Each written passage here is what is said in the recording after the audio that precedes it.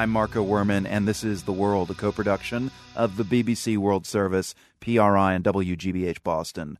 Pretrial hearings continue today in Guantanamo in the case involving the alleged mastermind of the September 11, 2001 terrorist attacks.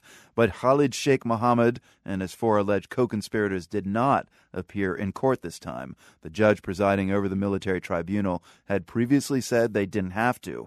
Reporter Arun Rath of our partner program Frontline on PBS is in Guantanamo covering the hearings. Arun, so what happened in court today without the defendants present?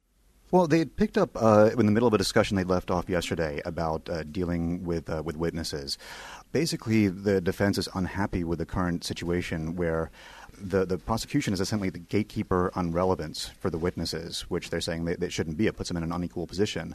And that's because the government, the prosecution, is also in charge of determining, what information is classified. So the defense is arguing pretty convincingly that this puts them at a distinct disadvantage because in terms of going into detail about the relevance of the witnesses, that in a sense they would be tipping their hand directly to the prosecution, directly to the people that they are fighting against in this adversarial process. Now, this also kind of feeds into some other complicated part of this hearing, how to classify Khalid Sheikh Mohammed. Isn't he straight up an enemy combatant? Yeah, that is how he has been defined, yeah. And yet they are also calling him a participant in the CIA program. Yeah, that's one of the most peculiar uses of the term participant that I think any of us have heard here. One of the biggest issues here is whether or not the issue of the mistreatment of these men can come up in court. And the argument the government is using, and it's one that just amazes people, is that they are saying that because Khalid Sheikh Mohammed was a participant in the CIA program, meaning that they abused him, and therefore he can't talk about it, that basically he is essentially like a CIA employee and is, restricted by those rules.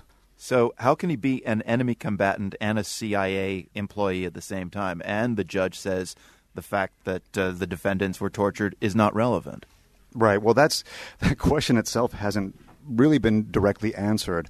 So Khalid Sheikh Mohammed wasn't in court today, but he has been in court earlier this week. What have you seen? What has he said?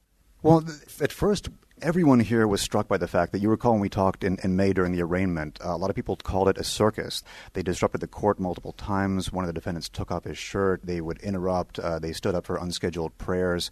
They were much better behaved this time around, and it was noticeable. But then midway through the week, Khalid Sheikh Mohammed asked for the opportunity to say something to the court, and much to everyone's surprise, the judge allowed him, and he went on basically a diatribe for several minutes. And he talked about when you remember the thousands killed on September 11th, that he wanted America also to remember what he called millions that Americans had killed across the world, and that the president can take someone and throw him in the sea, which is clearly a reference to Osama bin Laden in the name of national security for the American citizens, meaning referring to those drone strikes in Yemen this year.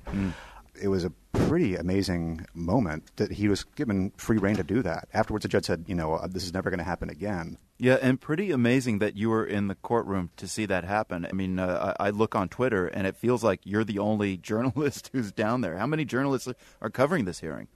It's been kind of disturbing, Marco. I mean, we've all been commenting on this. There are 25 reporters down here, and actually a couple have already left around midweek. This is compared to close to 60 back in May, when they had people that were waiting to get in as well. When I was here in May, it was much more of a big deal to win the lottery to get into the courtroom gallery. And this time it was pretty much if you wanted to go, you could get in one way or the other. I know it's an election season, but let's face it, Guantanamo, detainee policy, the military commissions, it's not an issue in the election. Nobody wants to debate it, and I think people's attentions are just elsewhere. Arun, let me just ask you one more question.